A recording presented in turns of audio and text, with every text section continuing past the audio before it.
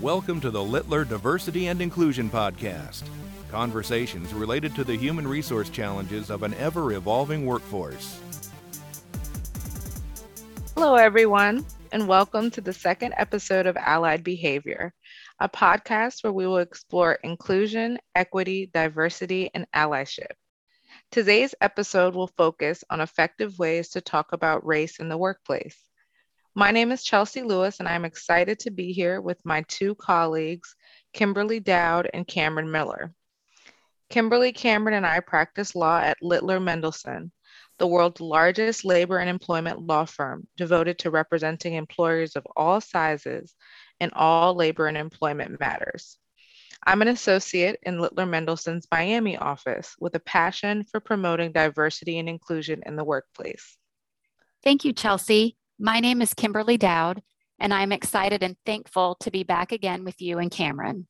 I am the office managing shareholder of Littler Mendelsohn's Orlando office and have been practicing labor and employment law for 20 years. As our listeners learned in our first podcast, I am also the mother of two boys, aged 8 and 12. These conversations are important to me so we can share our stories, shed light on systemic racism and discrimination toward underrepresented communities, take action, and make meaningful change. My name is Cameron Miller, and I'm an associate in Littler's Charleston office. I've practiced labor and employment law throughout my entire legal career. As a biracial woman, I have a unique perspective regarding race, equality, and my own lived experiences. I hope to provide an alternative perspective for all of our listeners. Before we talk about how to facilitate conscious conversations about race in the workplace, let's take a moment to discuss the upcoming Juneteenth holiday and what it means for people of all races and ethnic backgrounds. That's a great idea, Chelsea. Juneteenth is the oldest nationally celebrated commemoration of the ending of slavery here in the United States. It may come as a surprise to some that African Americans were still enslaved on July 4th, 1776, a date traditionally observed as Independence Day in the United States. Originating in Galveston, Texas in 1865, the observance of June 19th as the African American Emancipation Day has gained popularity in recent years and provided an opportunity for people of all colors to reflect, rejoice, and realign. We are extremely proud Littler recognizes the monumental nature of the African American Emancipation Day by observing Juneteenth as a firm-wide holiday. Thanks, Kimberly and Cameron. Last year, I used the firm's observance of Juneteenth as a basis to start conversations in my office about race and the effects that the deaths of Ahmaud Arbery and Breonna Taylor had on me as an African American. Wow, Chelsea, how was that experience? It was extremely productive. Many of my coworkers shared that they appreciated hearing my perspective, shared their own, and commented that the conversation provided insight as to how our past experiences can shape how we show up in the world today. Chelsea, that's a great segue in today's topic and the challenges we completed. As all of you may recall, during episode 1, we challenged ourselves and our listeners to complete one of a series of challenges to help us all build skills to move our community forward through conscious conversations. One of the challenges we presented was a personal reflection where we were tasked with asking ourselves questions from the Talking About Race online portal of the Smithsonian's National Museum of African American History and Culture. The first question was, when were you first aware of your race? Kimberly, what was your answer to that question? Chelsea, this was an interesting question for me. When my parents moved to Orlando, my father worked for a major aerospace and defense contractor. The engineers primarily lived in two neighborhoods, Pine Hills and Oak Ridge. At the time, those neighborhoods were predominantly white.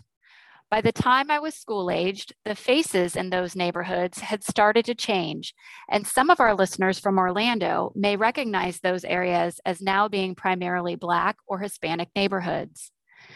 My elementary school was comprised of white, Black, Hispanic, and Asian students. When I attended Evans High School, the student body was comprised of many races and nationalities, and the socioeconomic backgrounds were diverse. From an early age, I understood there were many people who were not like me, and I think that helped me feel comfortable in situations with people of all races when many others were not. When did you first become aware of your race, Cameron? I'd say I became aware of my race at a very young age as well. I attended a predominantly white elementary school where I was one of 3 biracial children. I can recall my father picking me up from kindergarten on a sunny day and then coming back to school the next day. And that next morning, several of my classmates asked me when I returned to school who was the man who had picked me up from school.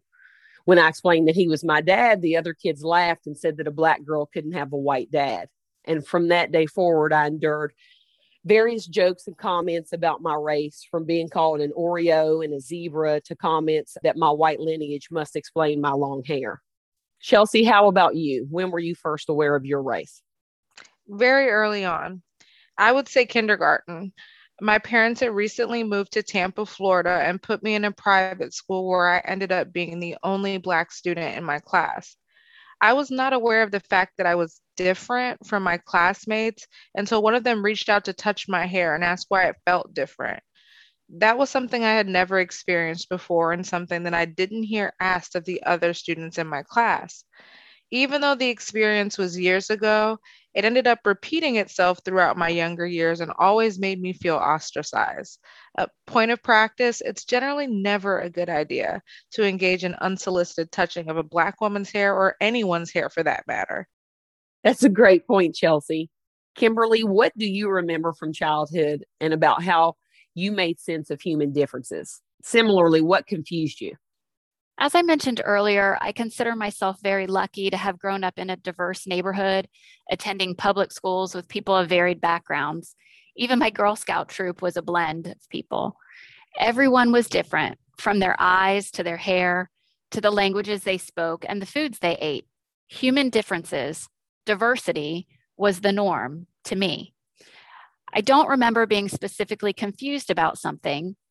Because my schools were so diverse, I was able to learn about other cultures in an open and positive way by simply asking questions of my friends and they of me. But what I've come to learn is that we weren't always asking the right questions or sharing all our experiences. While we talked about why I ate raw vegetables, something my friend Sharonda's dad simply could not understand. Who eats uncooked veggies? He lamented. As children, we didn't really drill down into the differences too far. In high school, I worked at Universal Studios in the ride and show department. This opened my world up to people who openly discussed different sexual orientations and gender identities. Because of my exposure to so many different types of people in environments which I felt safe over time, I celebrate human differences. But I also understand now that I truly didn't really understand how those differences affect people who are the ones considered to be different, because we weren't having those meaningful conversations back then. So I've started those dialogues with my friends and colleagues. So I have a deeper appreciation and understanding of my role and how I can be a true ally. And then I've opened those conversations with my children so they can understand how people are affected in different ways because of the color of their skin, who they love, their beliefs. How about you, Chelsea? As a child, I internalized human differences. For a long time, I felt ostracized because I looked different from my classmates. I was confused as to why I looked different and why I couldn't just have the same skin and the same hair as everyone else. Thankfully, when I shared these feelings with my mother, she reminded me that my differences are what made me special. Today, I'm grateful for how my differences have shaped my development and have helped me become the woman that I am today. Cameron, what childhood experiences did you have with friends or adults who are different from you in some way? I've often had difficulty articulating what it felt like growing up as a biracial child. Because I was biracial, all of my friends and the adults in my life were different than me. Even my own parents, who were each a singular race, African American and Caucasian, they couldn't understand what it was like to grow up as a half Black and half white person. As a child, it was difficult feeling like I didn't understand where I fit in and if I would be accepted at all because I was so different than everyone else. But my parents and extended family taught me that I had a diverse experience growing up that very few people are able to experience, and to learn to see the value in that. Kimberly, what childhood experiences did you have with people who were different than you, and how do you think those experiences shaped your future? Before I answer that question, Cameron, I just wanted to say I think it's really powerful, and something I hadn't necessarily thought about is something that you just said, that as a biracial child, even your parents were different from you. And I think that gives you a really powerful and unique perspective to bring to this. It's something I hadn't thought of before, and it really just impacted me. But my outlook was very much shaped by my community and the people in it. Although I am initially reserved, I can quickly adapt and feel comfortable with many people. Because of that, I tend to open myself up to opportunities others may not. Let me give you an example, which happened about 8 years ago. I was really struggling. My career had stalled, and I was questioning my path in life. I was serving on a committee and met someone, a Black male attorney in town. Through our work on the committee, we quickly became friends, and I asked him to have lunch to discuss my situation. He did not hesitate to meet with me, give me advice, seek different job opportunities for me from his contacts, and eventually offer me a job here at Littler. You both know him as Jeffrey Jones, an attorney at Littler who sits on the management committee. But to me, he is my friend, confidant, and mentor. I'm not sure many white women can say the same about a Black man. Often we seek out advice from like people, but I think that's a mistake. Because of my childhood experiences, I was open to the possibility of someone who looked nothing like me could help me. And Mr. Jones changed the trajectory of my life. I would not be where I am today without him. Chelsea, do you have anything else to add? Sure, but before I do, I want to thank you for sharing that experience, Kimberly. That's certainly eye-opening and something that I did not know despite knowing both you and Mr. Jones. As it relates to my response to the question, I think most of my childhood experiences were from friends who were from different races and cultures from me. And ultimately, like you, Kimberly, I think it had a positive effect on my life.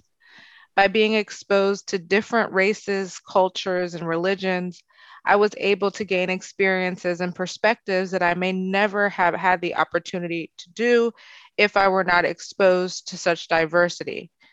I decided to pursue a second language because of the diversity to which I was exposed in my early years, which brings me to my final question. How, if ever, did any adult help you think about racial differences? Cameron, what are your thoughts on that? My parents helped me understand pretty early on that I didn't have to choose a race to identify with. And from that point on, it was very freeing. Essentially, they taught me that while my friends and family were not quite like me, each person's uniqueness was a strength and not a weakness. And after that, as silly as it probably sounds, I honestly felt like it was a superpower to be biracial. I've been able to more intimately understand the lived experiences of two completely different races of people. And in hindsight, as an adult, I can appreciate these experiences so much because I feel like I have a much deeper understanding of racial identity. Kimberly, how about you? Did any adult help you think about racial differences? Well, Cameron, I think you have many superpowers, but thank you for sharing your perspective as being a biracial woman, because I think that's a wonderful superpower as well. I grew up in a world full of different races. I always thought that was normal. I really didn't talk about race, and I don't recall a specific adult helping me navigate the differences between them. Until last year, I viewed the world through a lens distorted by the belief that because of the diversity I saw around me, I understood the struggles of underrepresented people. That simply was not the case. I was fortunate to have a two-parent household where my mother, although college educated, was able to stay home and raise 3 children. I did not think about whether there would be food on the table, clothes on my back.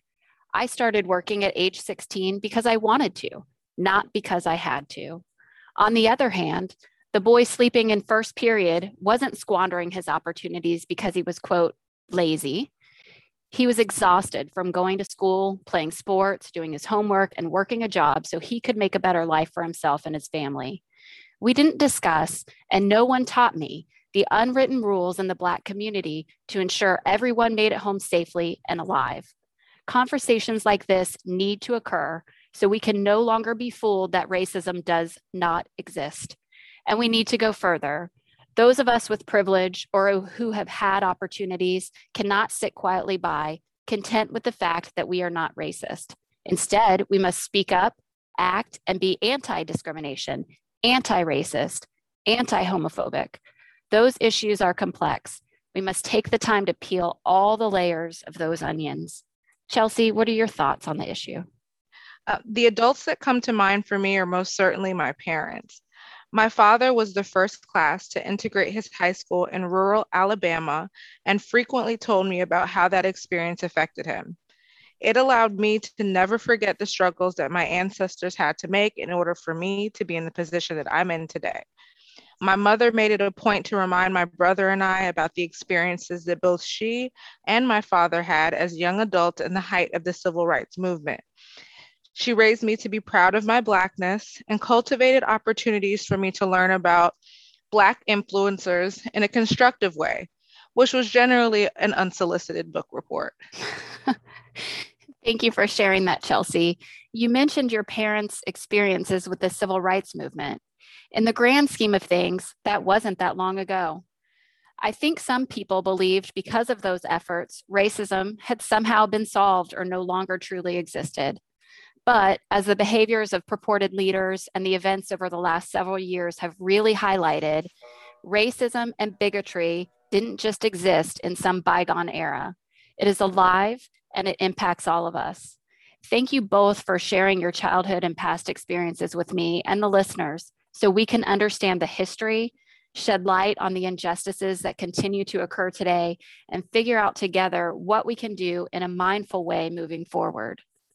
One of the other challenges we posed to listeners was to watch intergroup anxiety. Can you try too hard to be fair? Cameron, do you think one can try too hard to be fair? I think it's important to ensure that underrepresented populations are presented with equal opportunity. The sheer fact that fairness is still an issue in 2021, to me, demonstrates how important it is to assess your environment to ensure that everyone in the environment is heard and that the folks who speak the loudest aren't the only people with a voice. People have to get comfortable being uncomfortable when it comes to issues of race. If everyone in the room does not feel like they have equal access, then measures need to be taken to ensure that everyone is treated fairly.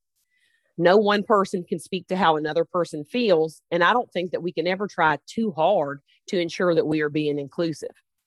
Chelsea, do you have an opinion on that? I sure do. I do not think that one can try too hard to be fair as long as the efforts to be fair are genuine.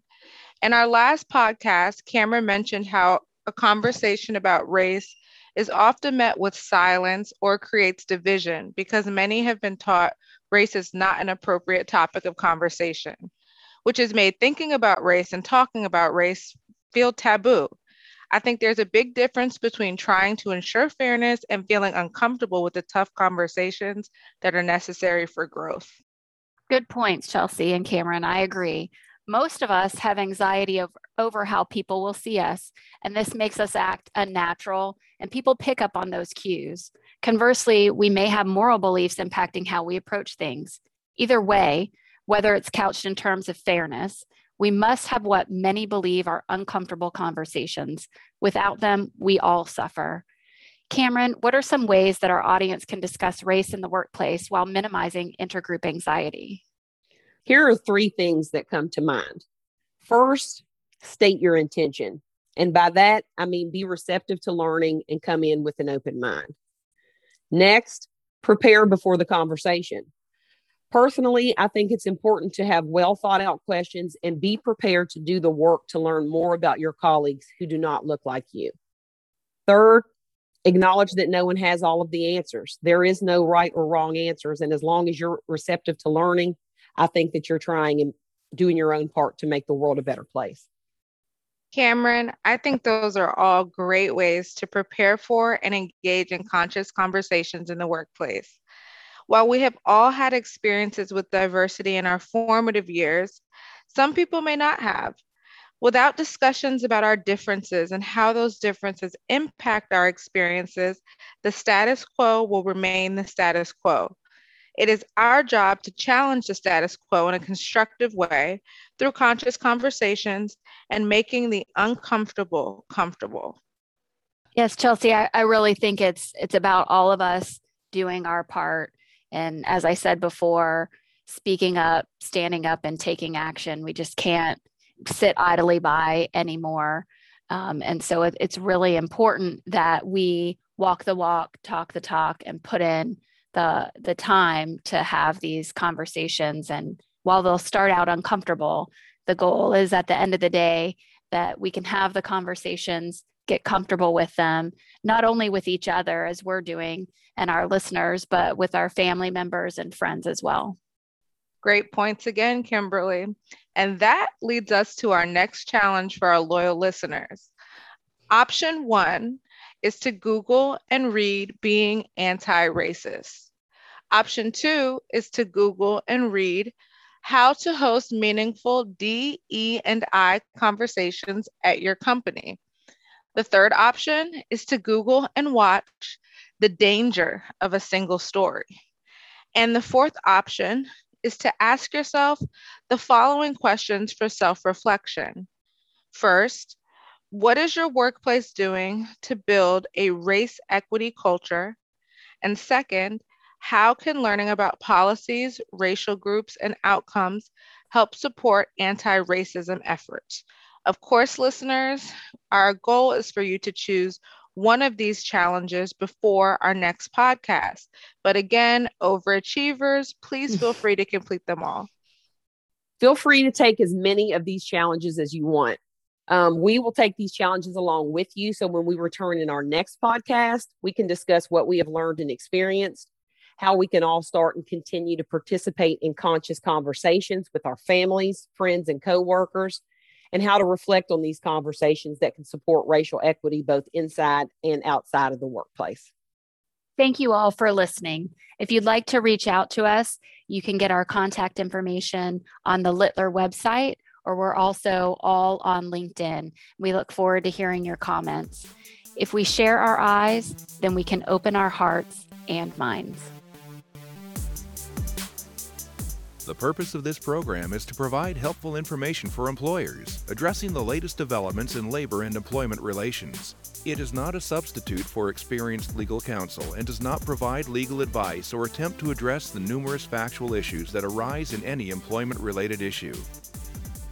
To discover other labor and employment podcast series from Littler, the largest global employment and labor law practice, visit littler.com/podcasts.